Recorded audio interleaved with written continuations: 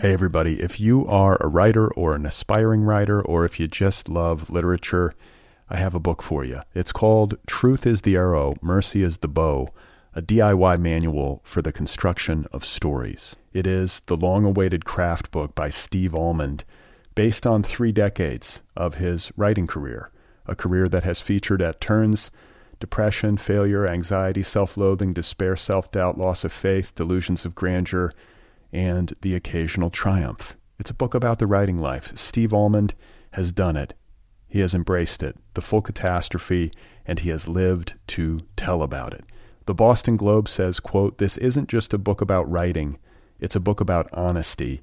And Richard Russo calls it, quote, "one of the best books on writing I've ever read. It's also the funniest by a country mile." Once again, it's called Truth is the Arrow, Mercy is the Bow, a DIY manual for the construction of stories by Steve Almond, available from Zando. Go get your copy right now, wherever you buy books. This episode of Other People is brought to you by Audible, the world's premier provider of digital audiobooks. Over at Audible.com, there are thousands of titles to choose from in a wide variety of genres, and you can play them on just about any technological device, whether it's your iPhone, your Kindle, your Android, you name it. And here's a terrific deal, everybody. Right now, for listeners of this program, Audible is offering a free audiobook download with a free 14-day trial.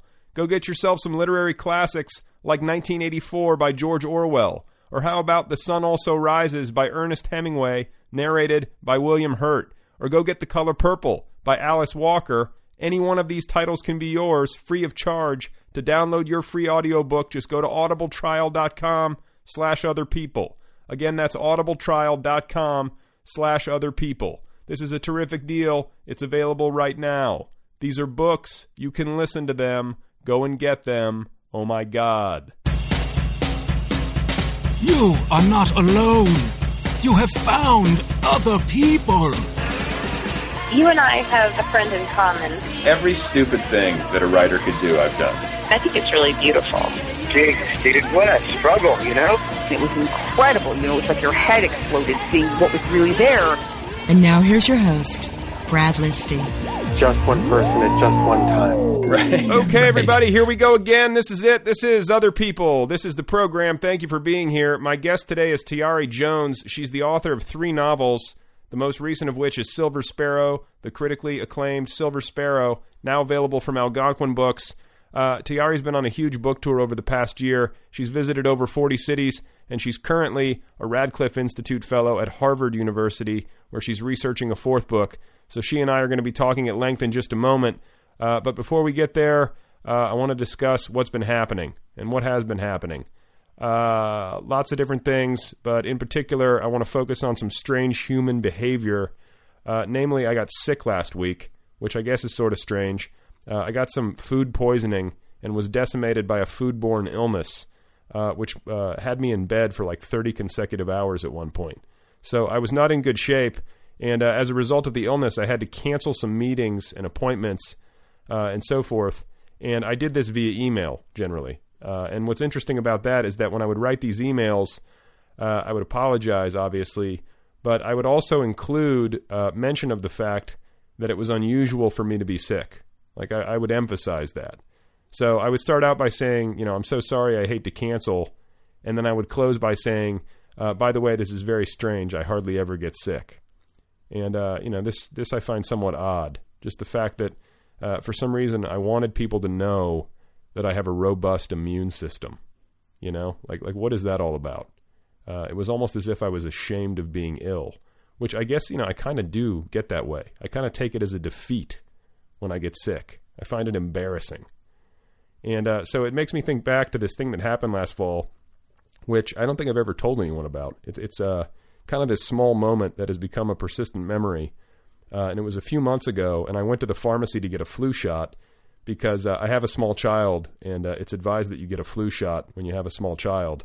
So I go to the pharmacy, and the pharmacist is this woman about my age, and she's sitting there preparing my arm for the injection, and I'm trying to make small talk with her, just to kind of be friendly, but also probably, excuse me, to keep my mind off the fact that I'm about to get a needle jabbed into my arm. And so I ask her, I say, do these things really work? Are these flu shots really effective? And, she says, yeah, to some extent. And that wasn't really the kind of definitive response that I was hoping for. So then I asked her, did you get one? Did you get a flu shot?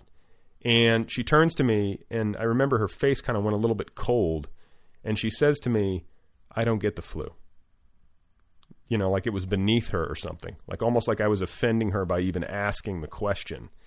And I remember it threw me so much that I didn't really say anything else. And then I just kind of got my flu shot and thanked her and left. But, I don't know. That's what I mean by strange human behavior, particularly when it comes to illness. And as strange as it is, I don't think it's entirely unique. I think that wanting to present, a robust immune system to the world is actually sort of common in some strange way, I think. People get competitive about that stuff, if that's the right word. They get competitive about wellness as I cough. So, it's kind of like when people get competitive about stress, if you know what I'm saying. Like when they sit around trying to one-up each other about how hard they've been working. Like where one person says, I only get 5 hours of sleep a night and I work 6 days a week. And then the other person says, I only get 4 hours of sleep every night and I work 7 days a week, which, is sort of sad really and kind of depressing. And so to continue along the same line with regard to odd human behavior and odd competitions, I find it interesting that human beings, like civilian human beings, will often compete to see who can care less about seeing a famous person. This happens in Los Angeles a lot in particular. And it's like this game to see who can be more nonchalant, which I find fairly interesting, where it's like, you'll be out somewhere in Los Angeles and Gene Hackman will walk by and, one person will be like, is that an actor? As if they don't know who he is. And then the other person will be like, oh yeah, like Gene Hackman. And they'll say it as though it's a question, like they can't remember. It's weird. And it does happen, I think, somewhat often. And it brings up the issue of fame, which when you live here in Los Angeles, you sort of have to deal with as a function of your environment. Like in this city, we have lots of famous people roaming around, much like if you live in Alaska, you see a bear or whatever. You see a bear and you're like, there's a bear. But in Los Angeles, instead of a bear, it's like Lawrence Fishburne or someone.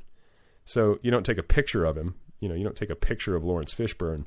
You just recognize that it's Lawrence Fishburne, and and he's in his natural habitat. So I do recognize famous people when I'm out in public. I'm actually pretty good at that. And from an observational and curiosity standpoint, I do enjoy seeing them in the wild in their natural habitat. And I can remember some of these moments. I remember, for instance, seeing Leonardo DiCaprio with his dad at the grocery store one day. And they were there buying, noodles or whatever. And the reason I knew that it was his dad was because it was Father's Day, and I kind of put two and two together, and it was sort of nice. And, I see Charlize Theron a lot for some reason. I see Paul Rudd every once and again. I saw Beck one time at the mall. I ate dinner next to Britney Spears one night. This was like when she was really crazy. And I found her much taller than I expected. Or maybe she was wearing, heels or something. But the point is that, it's not to sit here and name names. The point is that I lead what I consider to be a pretty boring life. And I'm not a hugely social person in Los Angeles, especially in the context of like the Hollywood entertainment machine. But, just as a function of living here, you run into these people. And it's like if you live in New Orleans, eventually you're going to see a parade or two. And so I don't talk to these people. I would never do that. I'm too shy and just think that you need to, respect some boundaries, unless it somehow happens naturally, or unless I'm really drunk, which has happened a couple of times. But the truth is that I don't really want to talk to them. I want to watch them. And so I wind up pretending that I don't recognize them, which is kind of what I'm driving at. And so beyond that, I really don't get any kind of like thrill out of seeing them, beyond like raw curiosity. unless the famous person has some sort of relationship to my childhood, in which case I find that, that's kind of the key to my excitement. Like that's what really triggers it is if it's somebody from my childhood and then somebody who's kind of lesser known from my childhood, especially. So to give you an example, one of the people that I got most excited about running into was the woman who played Chevy Chase's love interest in Fletch, the blonde woman. Remember her? She was really pretty. She's married in the movie. She's married to the character named Alan Stanwyck, and her character is named Gail Stanwyck. And I had a huge crush on Gail Stanwyck when I was growing up in like elementary school and junior high and whatnot. And so, a while back I was at the grocery store and I run into Gail Stanwyck after all these years. And in that instance, I got so excited that I almost said something. I almost did. And of course, I wanted it to be witty, and I was rehearsing it in my mind. And, I wanted it to be good. And I started playing out these scenes in my mind. And when I do that, it usually winds up being a situation where, in my fantasy, it goes over extremely well. And with Gail Stanwyck, I think I imagined saying some line from Fletch or something that I'm sure she's probably heard a million times before. But in my imagination, my delivery was impeccable, and she wound up like laughing hysterically, and the cashier laughed, and like the guy bagging groceries laughed, and it was like one of those scenes where like everyone within earshot was laughing. So it was kind of like a delusion of grandeur. And so anyway, the point that I'm driving at, and it might not be much of a point, is that fame, and Hollywood fame in particular, in this weird way, like it makes actors out of everybody. And it makes performers out of non-performers. And, almost nobody knows how to handle it. Almost nobody knows how to handle fame, especially not out in the wild. In controlled environments, in like controlled fame environments, it's fine. And, anybody can really manage that. But when you're out in the wild, fame becomes this sort of like third-party entity. And the irony is that, I'm in the grocery store and I'm standing next to Leonardo DiCaprio looking at noodles, and I'm the one giving a performance. And I'm giving a really good performance, I think, because I'm playing a guy who doesn't recognize Leonardo DiCaprio. I'm acting, and maybe so is he. So what I've realized, I think, is that, there are procedures that seem to be in place with respect to fame, like behavioral protocols. And it's kind of similar to the wilderness. Like if you encounter a mountain lion in the wild, you're supposed to kind of make yourself tall and make a lot of noise. And when you encounter a famous person in the wild, you're supposed to pretend like you don't even see them, which is completely absurd, especially when you consider that these people have kind of worked their entire lives in an effort to be seen by as many people as possible. So frankly, the whole thing is really uncomfortable and sort of strange and interesting. Much like being sick is uncomfortable and strange and maybe sort of interesting. And that's all I really have. I think we should get on with the show. Gail Stanwyck, I love you. Thank you for giving such an iconic performance in Fletch. And please know that I have a robust immune system. Hey everybody, if you are a writer or an aspiring writer, or if you just love literature, I have a book for you. It's called Truth is the Arrow, Mercy is the Bow, a DIY manual for the construction of stories. It is the long-awaited craft book by Steve Almond, based on 3 decades of his writing career, a career that has featured at turns depression, failure, anxiety, self-loathing, despair, self-doubt, loss of faith, delusions of grandeur, and the occasional triumph. It's a book about the writing life. Steve Almond has done it. He has embraced it, the full catastrophe, and he has lived to tell about it. The Boston Globe says, quote, "This isn't just a book about writing, it's a book about honesty." And Richard Russo calls it, quote, "one of the best books on writing I've ever read. It's also the funniest by a country mile." Once again, it's called Truth is the Arrow, Mercy is the Bow, a DIY manual for the construction of stories by Steve Almond, available from Zando. Go get your copy right now, wherever you buy books.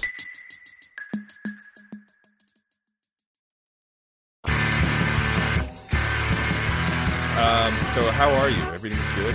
Yeah, everything's fantastic. Yeah? Yeah. Why? Well, I guess I'm writing, and that makes me happy. Okay, when you're working on a novel? It's working on me, but I feel like I just had like a breakthrough. Like nothing happened, but just I feel like something just clicked emotionally with the book. That's good. It's like a creative breakthrough. Yep, I'm so happy because every book you always fear that it might be the last one. So when you feel another one has revealed itself to you, you just feel so grateful. Now, but do you ever fool yourself? Like, because I sometimes have those days where I'll be like, this is the best thing I've ever written. It's ingenious, and then like I'll wake up the next day and reread it, and I'll be like, what was I thinking?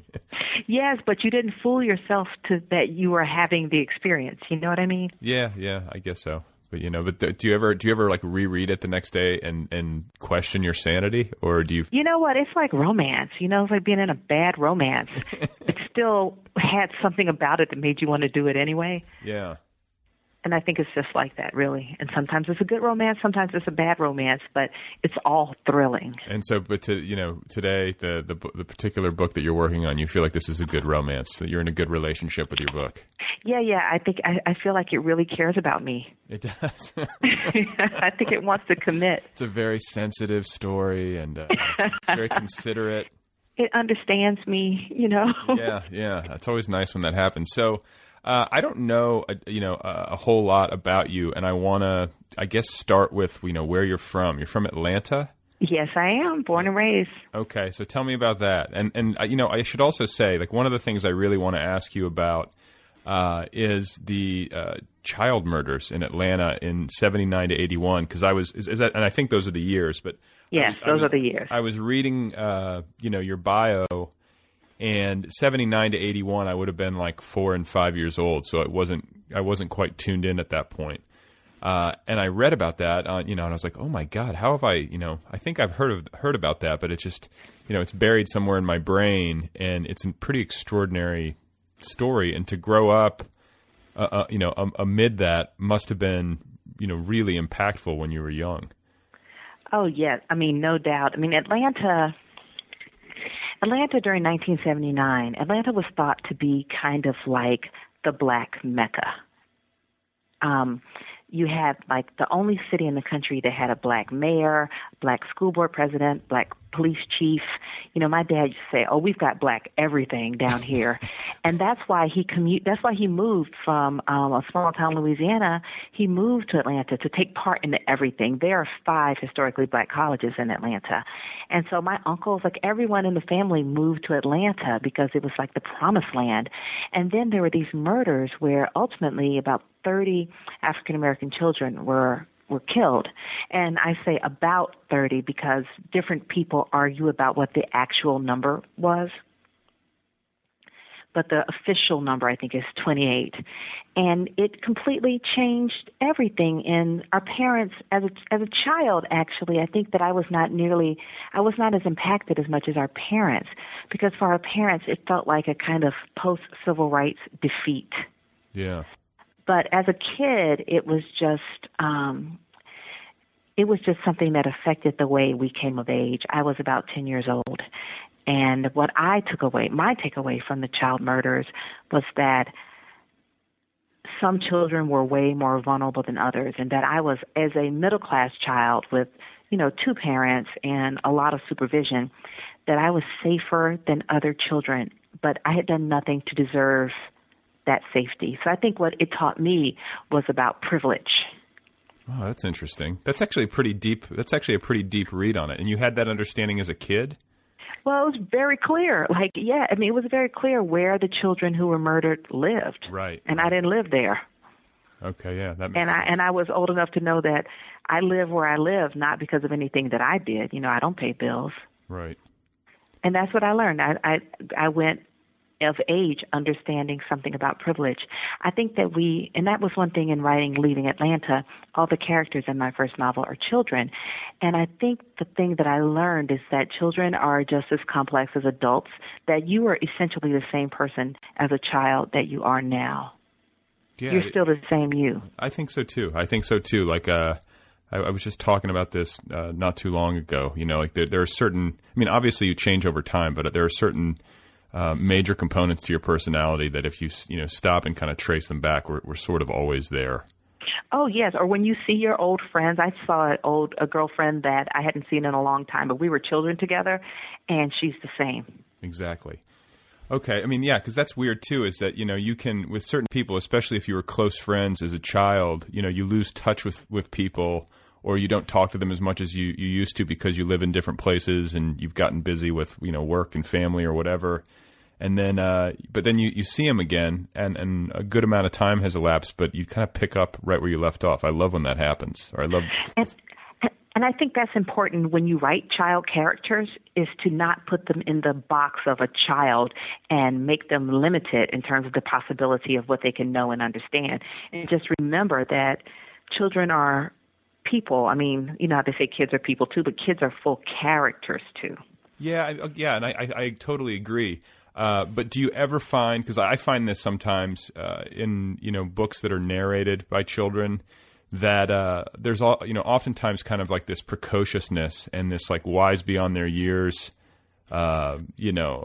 perception that, I don't know. I understand its function in storytelling, but sometimes it can frustrate me because I feel like, God, when I was 15, I was just an idiot. And like this young 15-year-old narrator can like see the world with like, the eyes of like an 85-year-old like shaman, Yeah, that's just bad writing though. Like it's I think with any voice, you go for authenticity in voice, because you also see child characters written poorly in the opposite direction. They're like too naive by half. So do you, that's true too. I mean, it's hard to do. And what aside from just making sure that the child characters themselves are fully fleshed out and aren't necessarily limited, they're not two-dimensional. Like, what are the other things that you did? Like, did you hang out with kids? Do you have children? Or do you know what I'm saying? Well, I think that hanging out with children actually is not that good of an idea if you're writing about children of another era. Being a kid now and being a kid in 1978 is not the same thing. How so? I guess like just different times, totally. Different times. Technology, for example. Yeah. This is a small example, but when I was a child, I did not have ready access to telephones. The telephone was in the house. It wasn't mobile, and it was in a certain room. I didn't have a phone in my room when I was a little girl. So if I wanted to use the phone, I would have to be like in front of people. Right. That changes your entire experience of communication. Right. You're like speaking in code and under your breath. Right. Exactly. All this, you can't talk after 9 o'clock or something. Uh-huh. But I think the key is what I call it a kidscape when you write young characters, because even in my new novel, Silver Sparrow, a lot of it takes place when the characters are very young. And I think the key of writing child characters is to remember that writing about children is like writing about people who live in another country. And by this, I mean this. Hear me out. Okay. Children, first off, imagine that you yourself lived in this other country for 15 years, so you're totally capable of writing it. You used to live there. So have that confidence when you write.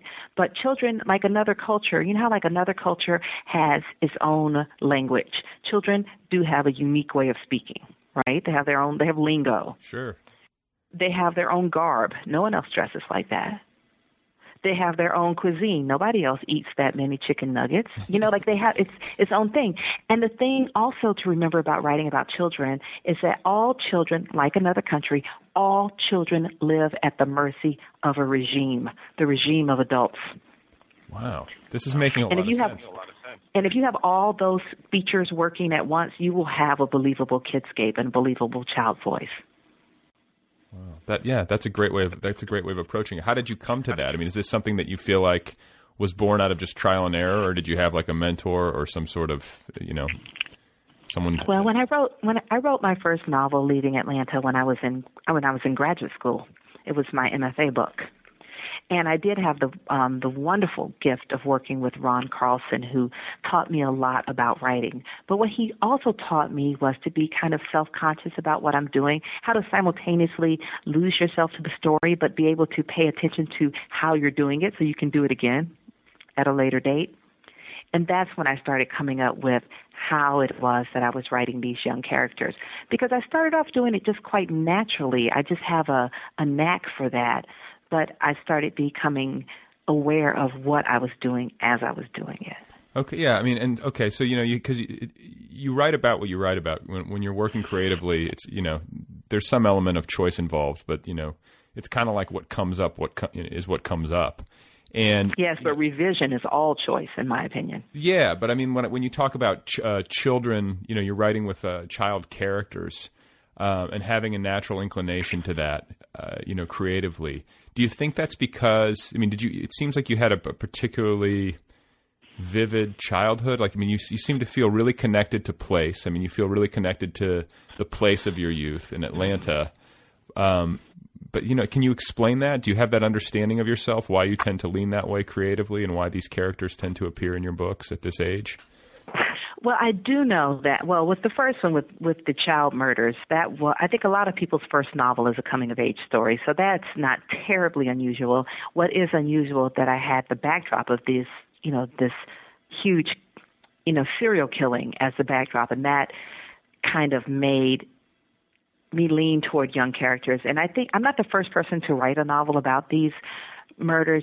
Toni Cade Bambara's last book was called Those Bones Are Not My Child, which is about a mother of a missing child. And then, although not fiction, James Baldwin wrote The Evidence of Things Not Seen about these murders. But I think the child murders really were a generational story, that the vantage point of children was where, in my opinion, that story can be really felt for what it meant for a generation.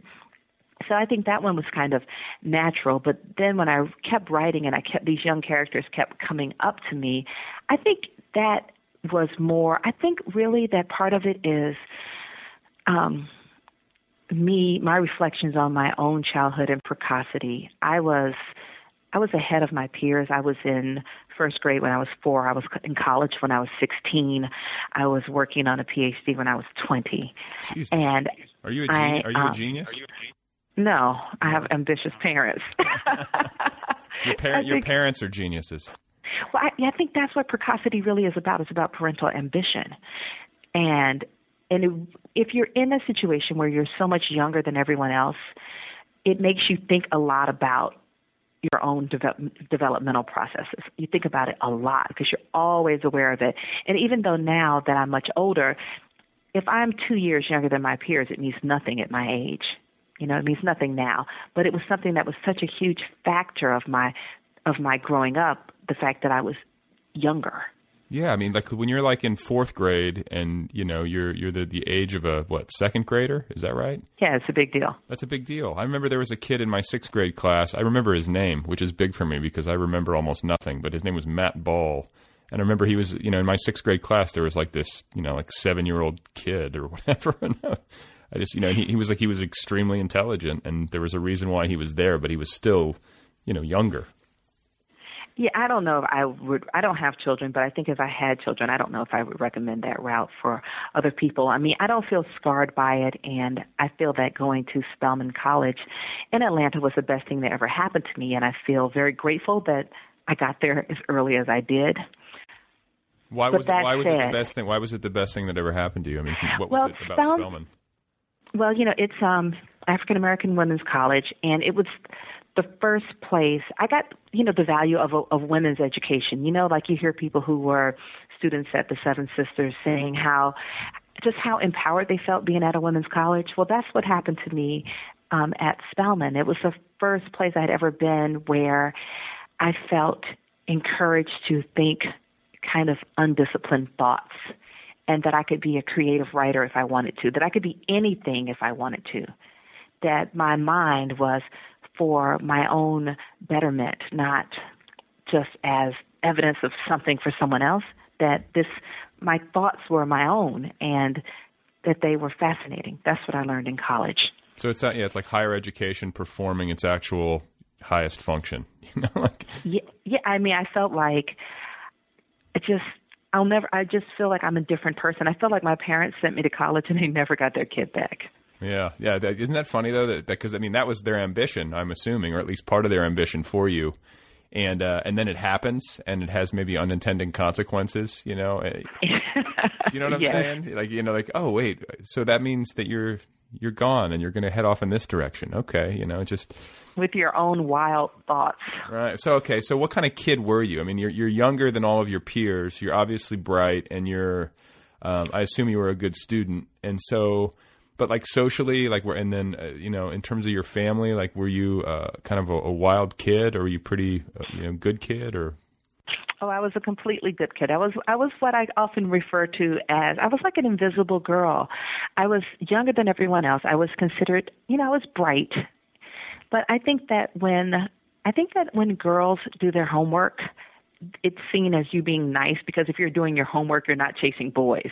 Right. It's really different than thought of being, like, I never thought of myself as a prodigy or anything like that, because I was never treated that way. I felt kind of, in many times, that my youth was like almost like a physical characteristic, like being short or being, having red hair. I didn't understand. I wasn't made to understand myself as being extraordinary in any way. So your parents didn't say anything? Like, I mean, it seemed, or your. I know it's like a kind of it's an odd thing, isn't it, for me to have been so young. When I was a really little girl, like when I was the 4-year-old first grader, I felt very special about it. But there are all these studies about girls and how the way they understand themselves changes when they hit puberty.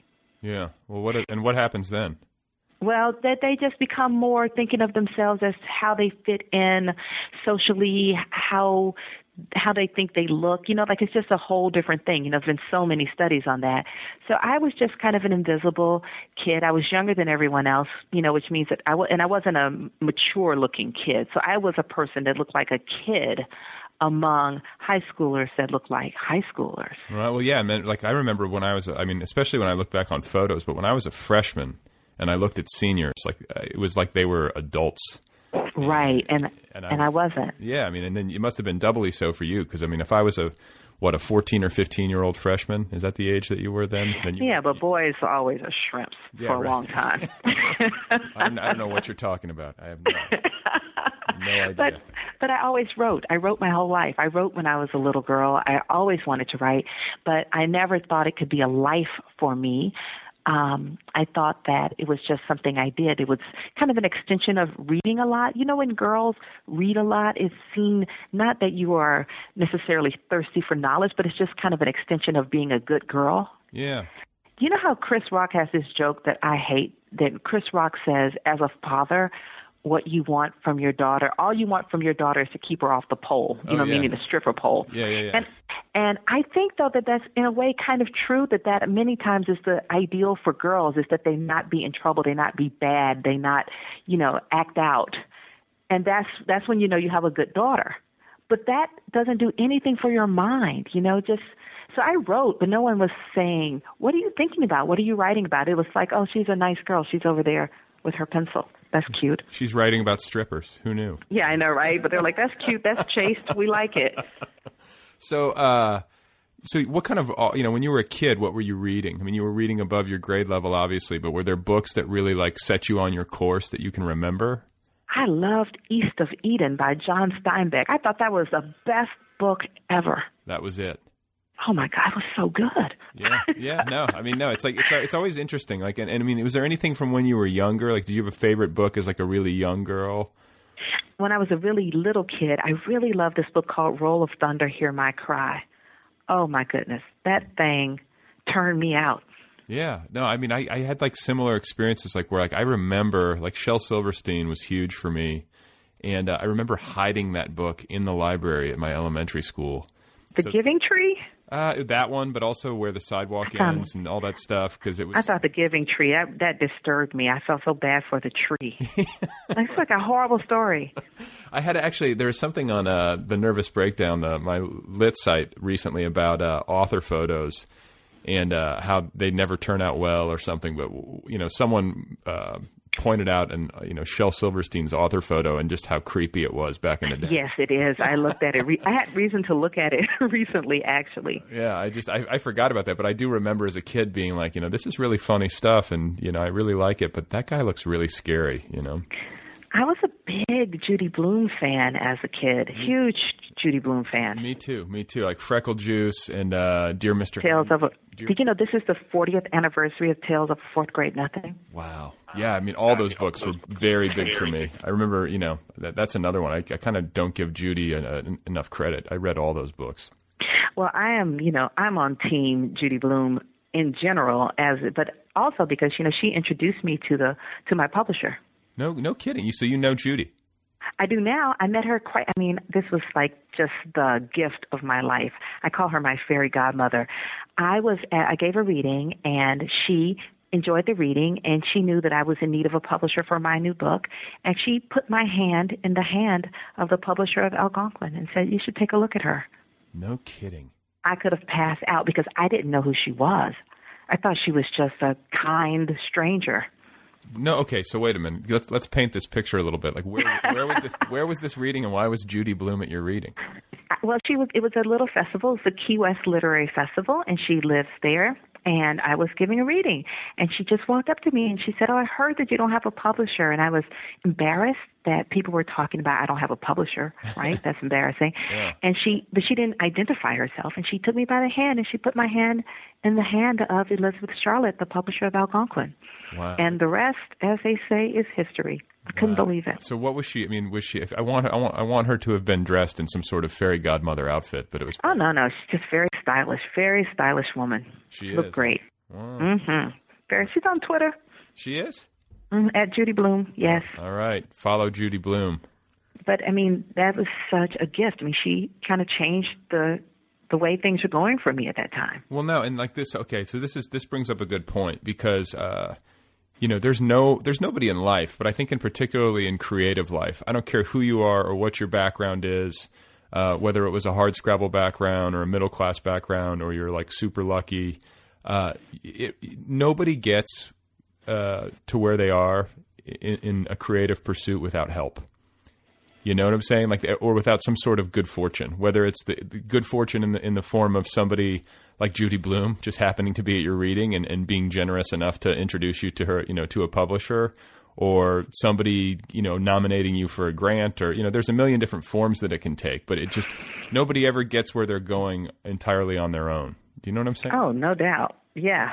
I mean, it's like, and I especially when I read literary history, like I'm always fascinated, when you see how, really prominent writers got to where they wound up.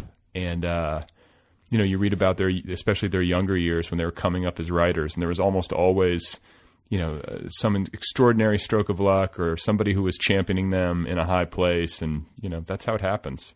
It's how it happens, and you just have to be ready, though. This is what I tell my students, though. I tell my students, I say, you know what? You can rescue Oprah from a burning building, but if your book isn't finished, she can't help you. So you have to be ready for when these good things happen. Right. I know so many young people who spend so much time trying to arrange to be helped, but they haven't done their work. Yeah, no, it's funny. Like, I remember that from I remember it from teaching, but I also remember it from being in grad school and getting my MFA. Like, there were so many students in the program, or there were a handful of students in the program who were like preparing for all the trappings of success without actually doing the writing work. Do you know what I'm saying? Yes. And they want to know, how do I meet people? How do I put myself out there? Yeah, it's like, how do I get an agent? And I need an author website and all this stuff. And it's like, you don't even have your manuscript done yet, like cart before the horse. Yes, exactly. Okay, so, one of the things that you mentioned earlier that I want to ask you about real quick, just on a personal level, is you said that your dad was from small town Louisiana, correct? Mm-hmm. Yes. My extended family's from Louisiana. I'm just curious where. Oakdale. Where's that? It's in the northern part of Louisiana. It's a part of Louisiana that feels a lot like Mississippi. Nobody writes romantic novels about that part of Louisiana. Okay, so it's like northern Louisiana. My folks are from South Louisiana, Baton Rouge, and then. Yeah, well, we're about 2 hours from Baton Rouge. Okay, yeah. Well, I have Louisiana roots, or so. And then, but most of your extended family is from Louisiana, and then moved to Atlanta, though. Is that correct? Well, some of them. My dad had 10 siblings. So Uncle Carl and Uncle Clifton came to Atlanta. And I really think that one other uncle was there for a while. Okay. And then what about in your, another thing that stood out to me in your bio is you spent a year in Nigeria as a child? Yeah, my dad had a Fulbright. Oh, wow. Okay. So tell me about that. That must have been an amazing year. How old were you when that happened? I was about 12. It was my ninth grade year. I was there for a year. I went to public and I went to private school, but I went to school. Like my brother did correspondence courses at home, my older brother. But I went to school, and I tell you, I learned a lot. I came back and aced my AP exams because the curriculum was just so rigorous. Really? So where were they don't play. Where were you living? We were in the northern part of Nigeria. We were in Kaduna State, and I was at the school for kids whose parents were affiliated with the university. Okay. And your dad was on a Fulbright doing political science. He's a political scientist. But, I just learned so much, like all the subjects that they teach. Geography, for example, they teach geography intensely.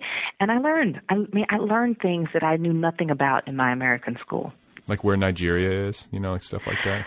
Like how different kinds of lakes come from, how different kinds of lakes are formed from rivers. And you have to draw all these, you have to do a lot of drawing. You have to draw these diagrams. You have to know how to do them by heart.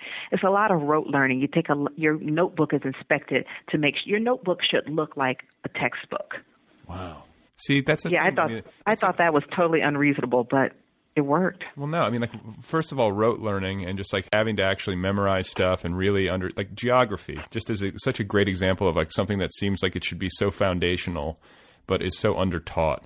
Just like knowing your world a little bit better. It's like you read those stories and those statistics about, 75% of Americans can't find like Washington State on a map or something like that. It's just right. And we did world studies. In Nigeria, we studied the world. We did, like in America, we study so much like American history, but we studied all kinds of things. Like I learned so much that even to this day, I draw on what I learned when I studied in Nigeria. And I was just in the 9th grade. Yeah. My wife and I talk about, we would love to do a year abroad with, our daughter. Like it's just as a life experience and an educational experience, and classroom stuff aside, just the year of being in a totally different culture and being outside of your comfort zone, like that must have been formative. Yes, and but when you're a young person, very often you can get in a new comfort zone pretty quickly. Even in ninth grade, like it wasn't like you weren't freaked out or anything. I was really angry with my parents for uprooting me from my high school life just when I thought I had a chance to be normal. Then now I was the kid that was going to live in Africa. I was like, really? Like, do you really think that I need this right now? Right. But one thing that I got really into, and I've stayed into it all my life, is I became an avid letter writer. I would write letters to my friends every day. My friends back home. That's that's a teenage thing to do too. You want to keep in touch and. Yes, and it's part of the culture there too that everyone is always writing letters. And lunchtime, the kids were writing letters to their friends who lived wherever, and then the mail person would come and pick up the mail, and then later on in the day, the mail would be delivered, and everyone was anxious for mail delivery. See, this is okay. This brings because I'm a big. I write a lot of postcards and I write letters, but I tend to do more email than like long form letters, but. I do write postcards and I call them like old school text messages just because. That's cute. Yeah, but it's like they're quick, but they're personal, and I can fire them off and drop them in the mail. And I just think that getting some form of like handwritten correspondence in the mail is like the most underrated form of entertainment out there. Like it's a shame that people don't do more of it. I love getting something in the mail, Well, I'll send you a letter because I write letters in the morning to warm up my book Calisthenics that I'm getting ready to write. I type letters on my typewriter. Yeah, no, I do. That's exactly. As a warm-up exercise, I think it's great. There's something sort of freeing about it, and it's just. And I also think that, because you can sit there and warm up any number of ways. You can like do a free writing exercise, or you can, try to recall some memory or something. But when you're writing a letter to somebody. I like it because it feels like you're doing something productive at the same time that you're warming up. Do you know what I'm saying? Like and you get mail back. Right. Well, hopefully. But I have so many friends who are like, oh, thanks so much for the letter. And it's like a text message. Oh, you need some new friends. Yeah, right. So who's do you mind me asking, do you have like favorite pen pals?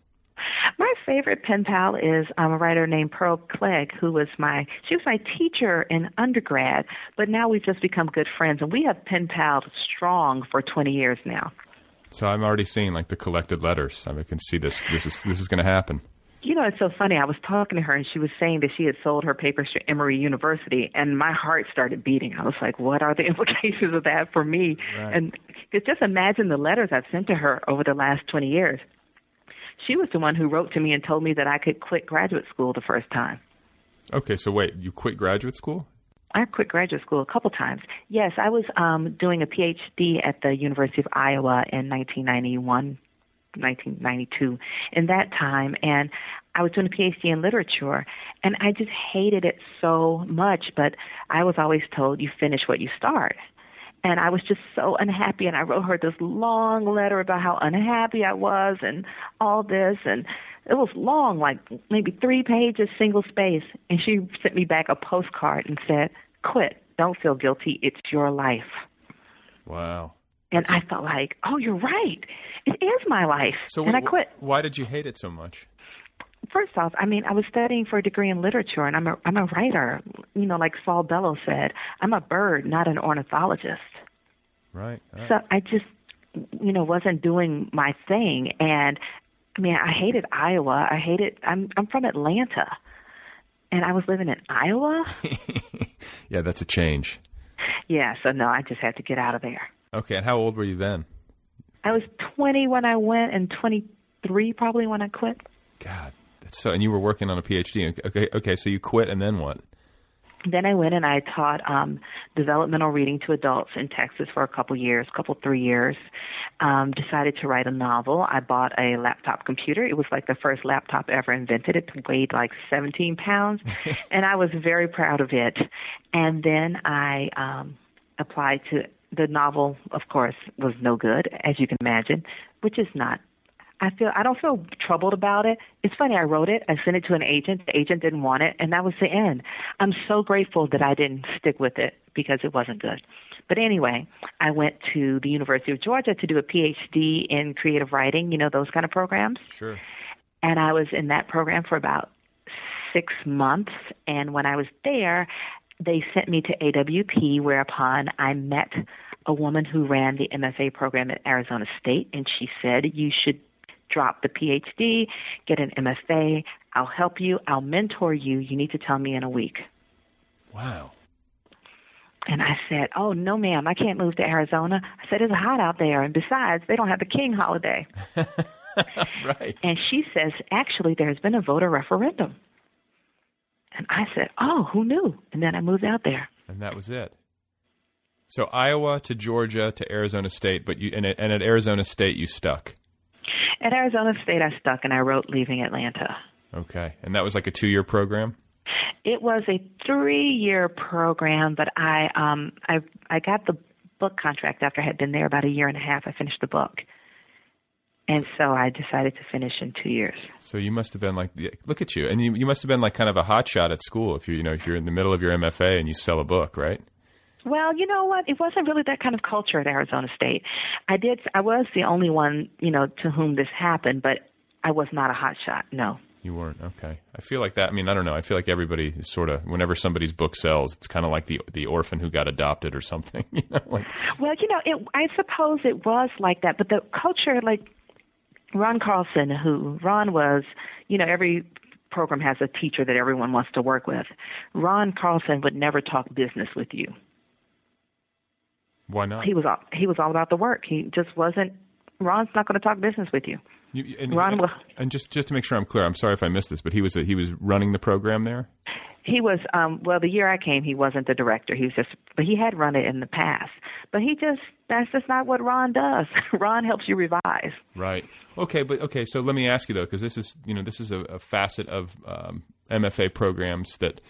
There's some debate about, and it's like, how much of the business of writing should be taught, and how much should that be addressed in a classroom? Because if it's all aesthetic, I feel like sometimes, students go through the program and they go through 2 years, and it's rigorous and it's productive, but then they get out and, the business of writing and publishing is completely, is a kind of a complete mystery. And especially in these times where things are changing so rapidly, do you feel like, a creative writing education should include that, or do you think it's just separate and needs to be addressed by the individual?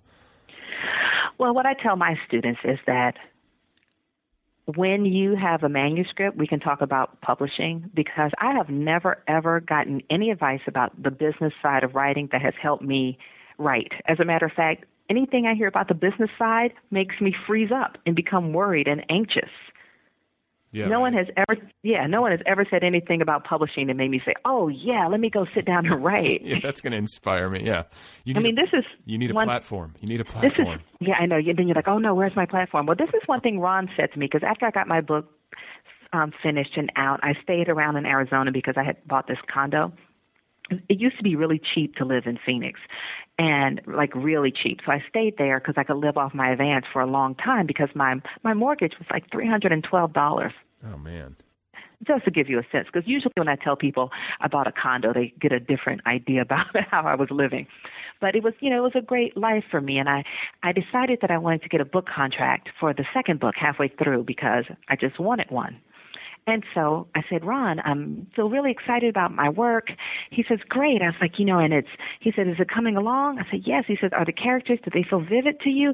"Yes." I said, "Do you have good momentum?" I said, "Yes." He says, "So why do you want to involve the business side?" And I said, "Because I want to get a book contract," because, this was in the early 2000s when people were getting these huge contracts. And he said to me, "Finish your book. The next step is to finish the book. If you get a book contract, you have to finish the book. If you don't get a book contract, you have to finish the book. So just finish the book." Yeah. Yeah. Well, and, it's good advice. And I think, like, my brain, I'm obviously engaged at a variety of levels, whether, running a website and doing this show and then trying to write. And, as far as the writing side of it goes, and then when you're out there actually trying to make a living from your work and actually sell books, it can be overwhelming, and it can be, I think it's kind of a constant conversation and an immovable mystery as to how books sell. I think there's some stuff that you can do to help the cause, but ultimately it's just word of mouth that moves books. People reading something, loving it, and then telling their friends about it. That seems to be kind of the central way that it's done. And if that's the case, if that's true, and even if it's not true, like if the book isn't good, what does it matter? So just focus on that. Just be as good as you can possibly be, and the rest should take care of itself. I mean, I guess. And also, I am not even sure how much education you can get about the system anyway. Like people say you need to be educated about publishing. Like you said, it's changing so much. So what I would have learned in school is probably irrelevant now anyway. Oh, God. And when I was in graduate school, and this is not an exaggeration, I would say a majority of the professors that I had were 65 or older. It was like the AARP, for whatever reason. A lot of the teachers had just been there a long time. And, when they went out to get agents, it was like 1955. Yeah, things are just so different. And also, I believe that, I don't know, I'm a little self-conscious about saying that people shouldn't worry so much about the business side, because it makes me feel like I sound like a privileged person saying, "Oh, it's all about the art and no one should worry about eating." But I think I'm not sure how much you can control those other factors anyway. So I think that being obsessed with the business side of things, by and large, doesn't get you anywhere anyway. So you might as well write a better book. Yeah, well, yeah, exactly. And it can make you freeze up. But at the same time, because you do have to kind of parse it. It's like if you focus on that stuff too much, it can have a detrimental effect on your creative output and your mood. And also, just does it work? I'm not convinced that it works. I meet people who are hustlers and they're always trying to find an angle, but I'm just not, for most of them, it doesn't even work. But improving your book works every time. Yeah, the writing, it's about being really, really good and writing books that really connect with people. But, there is also kind of, when you publish a book, you do a book tour, correct? Or you're out there doing some promotional stuff. I know. I did 50 cities, Oh, we'll see. So you're yeah. So that part of it is still there, and I think you do whatever you can to fight for your books. I think every writer who goes through the hassle of writing a book and getting it published, when that happens, like the way that I've always sort of analogized it is to say, it's like having a kid and the kid goes off to school for the first day and you just don't want him to get beat up on the playground kind of thing, So you want to protect it, and you want to do whatever you can to make sure that it's that it has a good chance. Do you know? But nobody can teach you. But no one can teach you that. That's something that's on-the-job training. No one can teach you that. Yeah, and you know what? You do it instinctively. Like once the book is out there, then all of a sudden it becomes sort of second nature to do whatever you can. And 50 cities. I mean, how many? Yeah. How many weeks did that unfold over? Was that like a? It's kind of still going on. I just got back from San Diego yesterday. I've been on the road pretty much since.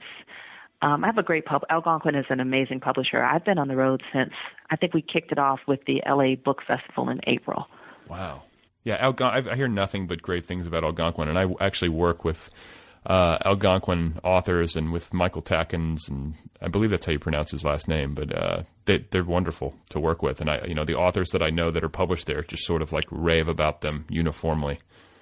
Yeah, I mean, I feel that we have done for Silver Sparrow everything that they could think of. I feel like they threw everything, they put everything behind this book. I have a fantastic team, and I feel like things, went really well. But I also have a personal publicist, a freelance publicist that I work with as well. And do you mind saying who that is? Lauren Sarand. Oh, okay. So you work with Lauren. Yeah, no, I know Lauren. And We've been together a long time. We've been together since 2005. Oh, wow. Okay. So, yeah. So, do you think that, is that something you recommend to authors who are trying to figure out how to get the word out about their book? Do you think that obviously having both can't hurt, but do you feel like having a personal publicist is an advisable thing? I think if you have a good one, I really think it's about finding the personal publicist that's a good fit for you. If you have one that's not a good, it's like having a husband or something. Like if you have a good husband, it's a good thing. If you have a bad husband, it's a bad thing. Right. Well, how did you meet Lauren? Someone referred me to Lauren years ago when I was working on when I had just finished my second book, and I sent her a copy of my book, and I wrote her, it's so funny, I wrote her this earnest little letter about writing and why I write and what I want, and she wrote me back an earnest letter about why she wants to help writers, and, it was like love at first letter exchange for us. But it was that we had the same, we had the same kind of ideas about why I wanted this story out there. And I think that's the key, that you really need to feel a personal connection with your personal publicist and you're on the same page. Like I feel that Lauren and I are partners in this.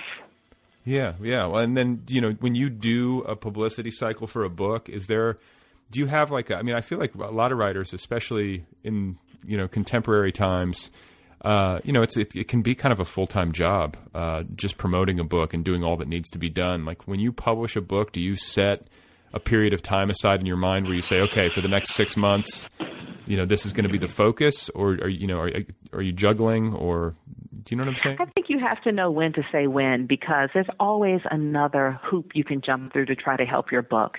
You can set aside a period of time. I knew I was going to devote the summer to promoting Silver Sparrow, but now I'm at the Radcliffe Institute on a fellowship, and I don't want to burn up my Radcliffe time trying to hustle my book. Yeah. So, Lauren and I decided we were just going to dial it down, and so that's what I've done. I've had to pass up some opportunities that look really good, but I just need this time. And also, you're just a human being. You can only do so much, and that's another thing. You just have to decide how much energy you have and also be able to enjoy your life. You don't want to promote so hard that you don't enjoy your life. Or that you're obsessively checking your Amazon ranking, Oh God, I never look at that. But I think you just want to enjoy your life and be able to enjoy the success that you have. It's very easy to be so busy looking at the next thing. What's the next thing I can do? What's the next thing I can get? And not be able to take a moment and tell yourself, wow, this went really well. And just take a minute and feel satisfied, which is not the same as resting on your laurels, but it's just about being able to take some pleasure in what you've accomplished. Well, no, I used to always say that to my creative writing students. It was like, if you finish a manuscript, even if it's a first draft, or you finish a third draft, or you get published, or you find an agent, like if something, of significance happens in your writing career, I always tell them, go out to a nice dinner, or, have a nice glass of wine, or just mark the moment somehow, because especially when you're writing long-form fiction, those moments don't come around all the time. There can be long periods where you don't have one of those victories, and when you do have them, if you don't mark them, it's sort of a shame, I agree. I mean, I really completely agree with that. I mean, and that's something, though, interestingly enough, that I have had to teach myself how to take pleasure. Because, you know, as a writer, when you're starting out, you're so used to being like this incredible underdog that you forget how to even, you don't even know how to be satisfied. Yeah. Because you're so used to being smacked down all the time. Right. I mean, exactly. You're great at taking punches, but then like you actually win one and you don't even know how to deal with it. You know? Right. Exactly. So that's what I've been, I've learned how to, I feel like I've won one, and I'm just enjoying that. This is going to sound crazy, but it's been such a challenge, but I'm happy. That's awesome. Yeah. Well, it's, you know, that's it's nice to know. It's nice to hear it said that that's possible for writers, because writers are sort of pigeonholed as like morose and, gloomy or whatever, or just beleaguered. Well, did I tell you about the typewriter doctor who repairs my typewriter? I think everybody should go to his shop. I feel like if anyone has the right to be morose and gloomy and be like, oh, you know, I'm doing something that's a dying art. You know how people are always telling you, oh, no one reads anymore and the Kindle is going to drown you in the bathtub, you know? Or if you're black, they're like, a racist Kindle is going to drown you in the bathtub, you know, and you just feel like, you know, the things are against me. If anybody has the right to feel that way, it would be the typewriter repairman. Yeah. But when I go to his shop, he is in such high spirits, and he has a blog. He types the blog post on the typewriter and scans it to have a blog. Okay, so let's plug this guy. Who's your typewriter repairman, and what's his blog? Do you know? It's Cambridge Typewriters. Okay. And I think his blog is called Life in a Typewriter Shop.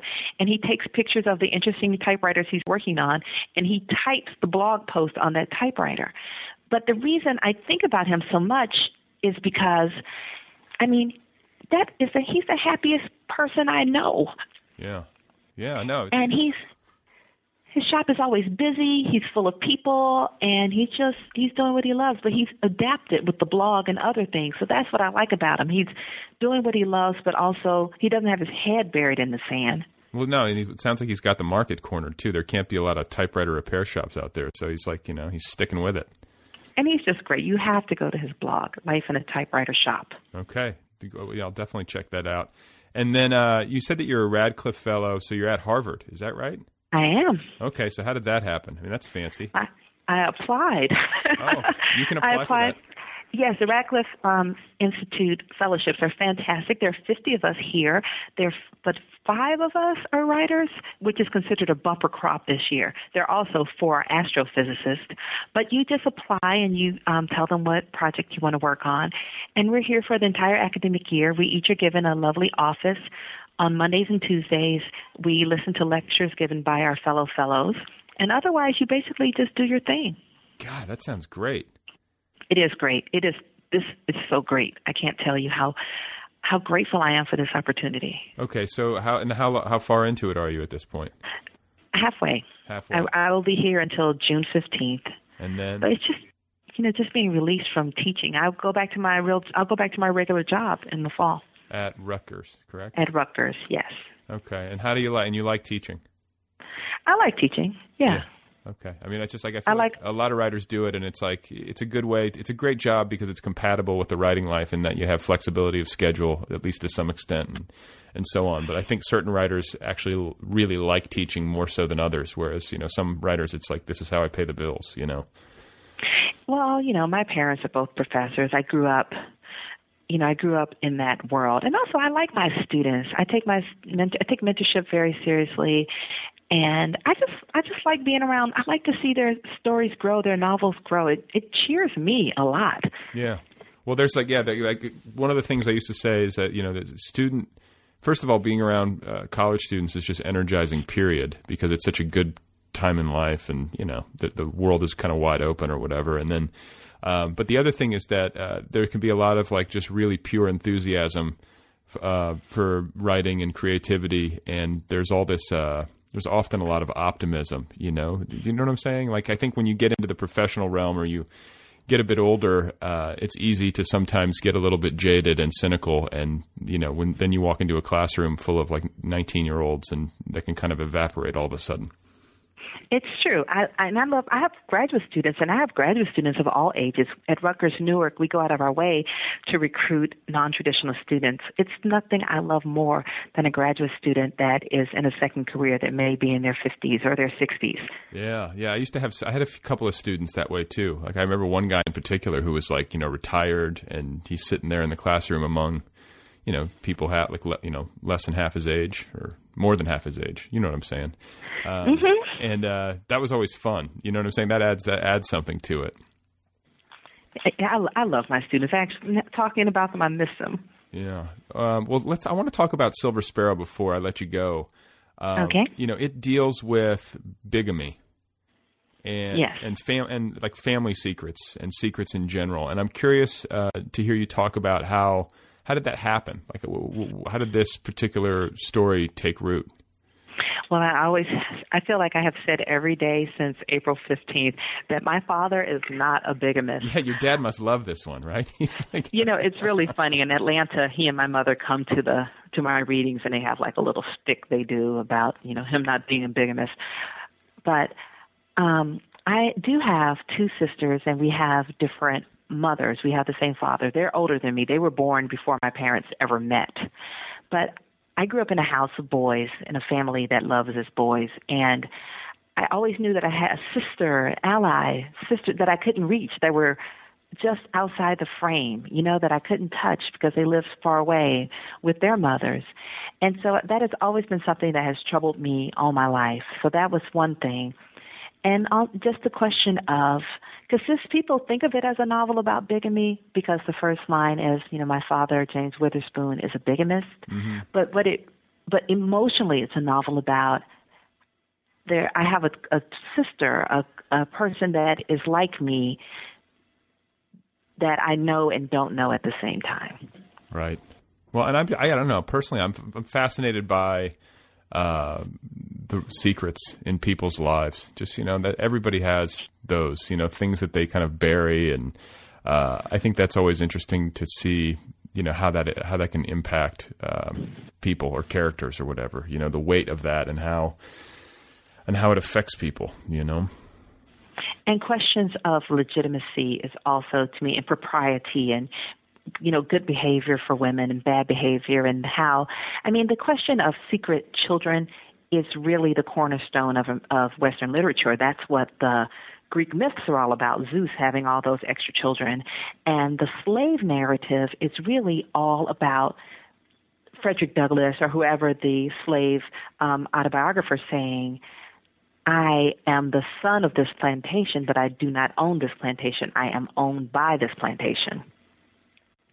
So it's a question, but usually the question of disputed paternity is the main character is usually a son. And I believe that this is because it's about the transfer of wealth, whether or not someone is an heir. Right. You're talking about like digging way back into literary history. Yes. The question is like the tragedy is like this person is the heir, but they are unable to be the heir. But when it comes to daughters, that person isn't the heir. And so then the question becomes like in Silver Sparrow, if Dana, that's my character, is the secret daughter, then her mother is not the man's, legal wife, then that kind of shame and this idea of being the other woman, the outside child trickles down to her in a different kind of way. Yeah. Well, it's fascinating. And, I guess I'm curious. So last thing I'll ask you is I'm curious to hear you talk about how you write. What is your work schedule? Are you a really disciplined everyday kind of writer, or do you have a looser schedule with it? Like, how do you work? I'm a morning person. I am a morning, coffee kind of writer. Okay, so how early are we talking? Like crack it on? And may I tell you, they have the best coffee here at the Radcliffe Institute. They have this exquisite espresso maker. I can do it my goal is I cannot get out of bed before 5 a.m. I believe that's when you start getting anything before 5 a.m. is still the middle of the night. Mm-hmm. And I feel that that's a lack of moderation. So I normally start writing, I like to be up at 6. And since I'm here at Radcliffe, I come over to the Radcliffe office and I'm the first person there, so I turn on the coffee machine. And I like to get a couple early hours in, definitely, But my schedule here at Radcliffe is different than my normal schedule because I'm not teaching, etc. When I'm teaching, I try to get in two days a week. Of good writing. Of good writing. I mean, it's not great. It's not ideal. How many hours? I usually if I can get 3, I'm good.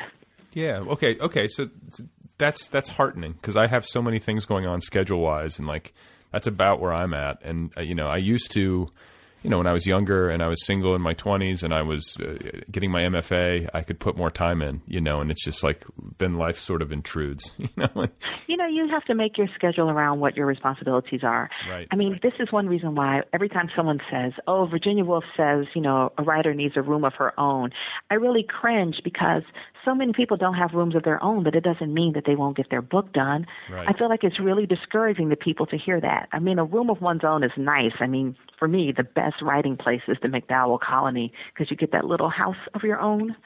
But I wrote my first book literally in my closet with clothes in the closet too, desk and clothes in a closet.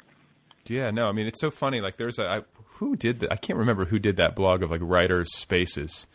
But there was yes, I remember that. You know what I'm talking about? Where there are like all these great photos of like writers in their workspaces, and like sometimes you see these writing rooms, and like it's the most beautiful office with like it's so beautifully furnished with like a view, and I remember writing my first book like just like staring at a blank white wall, like sitting at the same desk that I had in my room when I was like in 7th grade.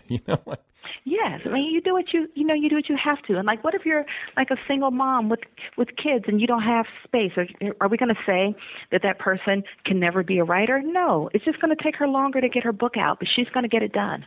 So what's your? I mean, okay, so and I totally agree, but I'm curious. What is your ideal writing space? Like, do you have a dream like of a place that I know you said McDowell Colony? Like, would you want to be somewhere? Yeah, I like cozy. In the woods or in the city?